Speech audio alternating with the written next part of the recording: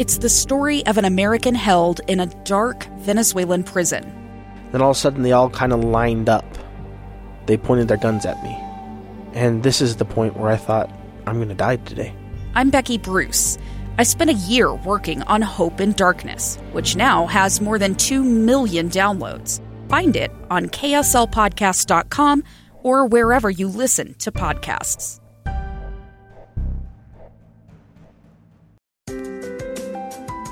This is Dr. Tamara Sheffield from Intermountain Health with Your Life, Your Health.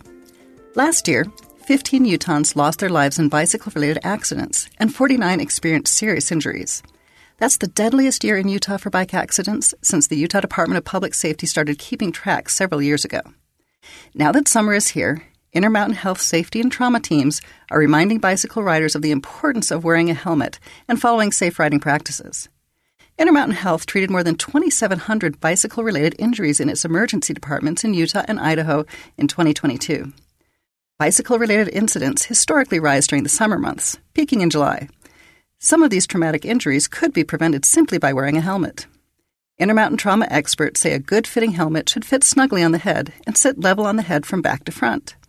For an optimal fit, use the simple 2-2-2 rule. This includes making sure there's a 2-finger gap between the top of the eyebrow and the front of the helmet. Using 2 fingers to make a V shape and placing the V under the earlobe, this is where the strap should sit. Then, turn the 2 fingers sideways and place them flat between the chin and the strap, and adjusting the strap as needed.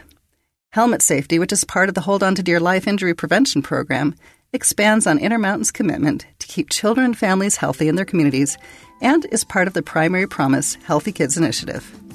I'm Dr. Tamara Sheffield with Intermountain Health on KSL News Radio.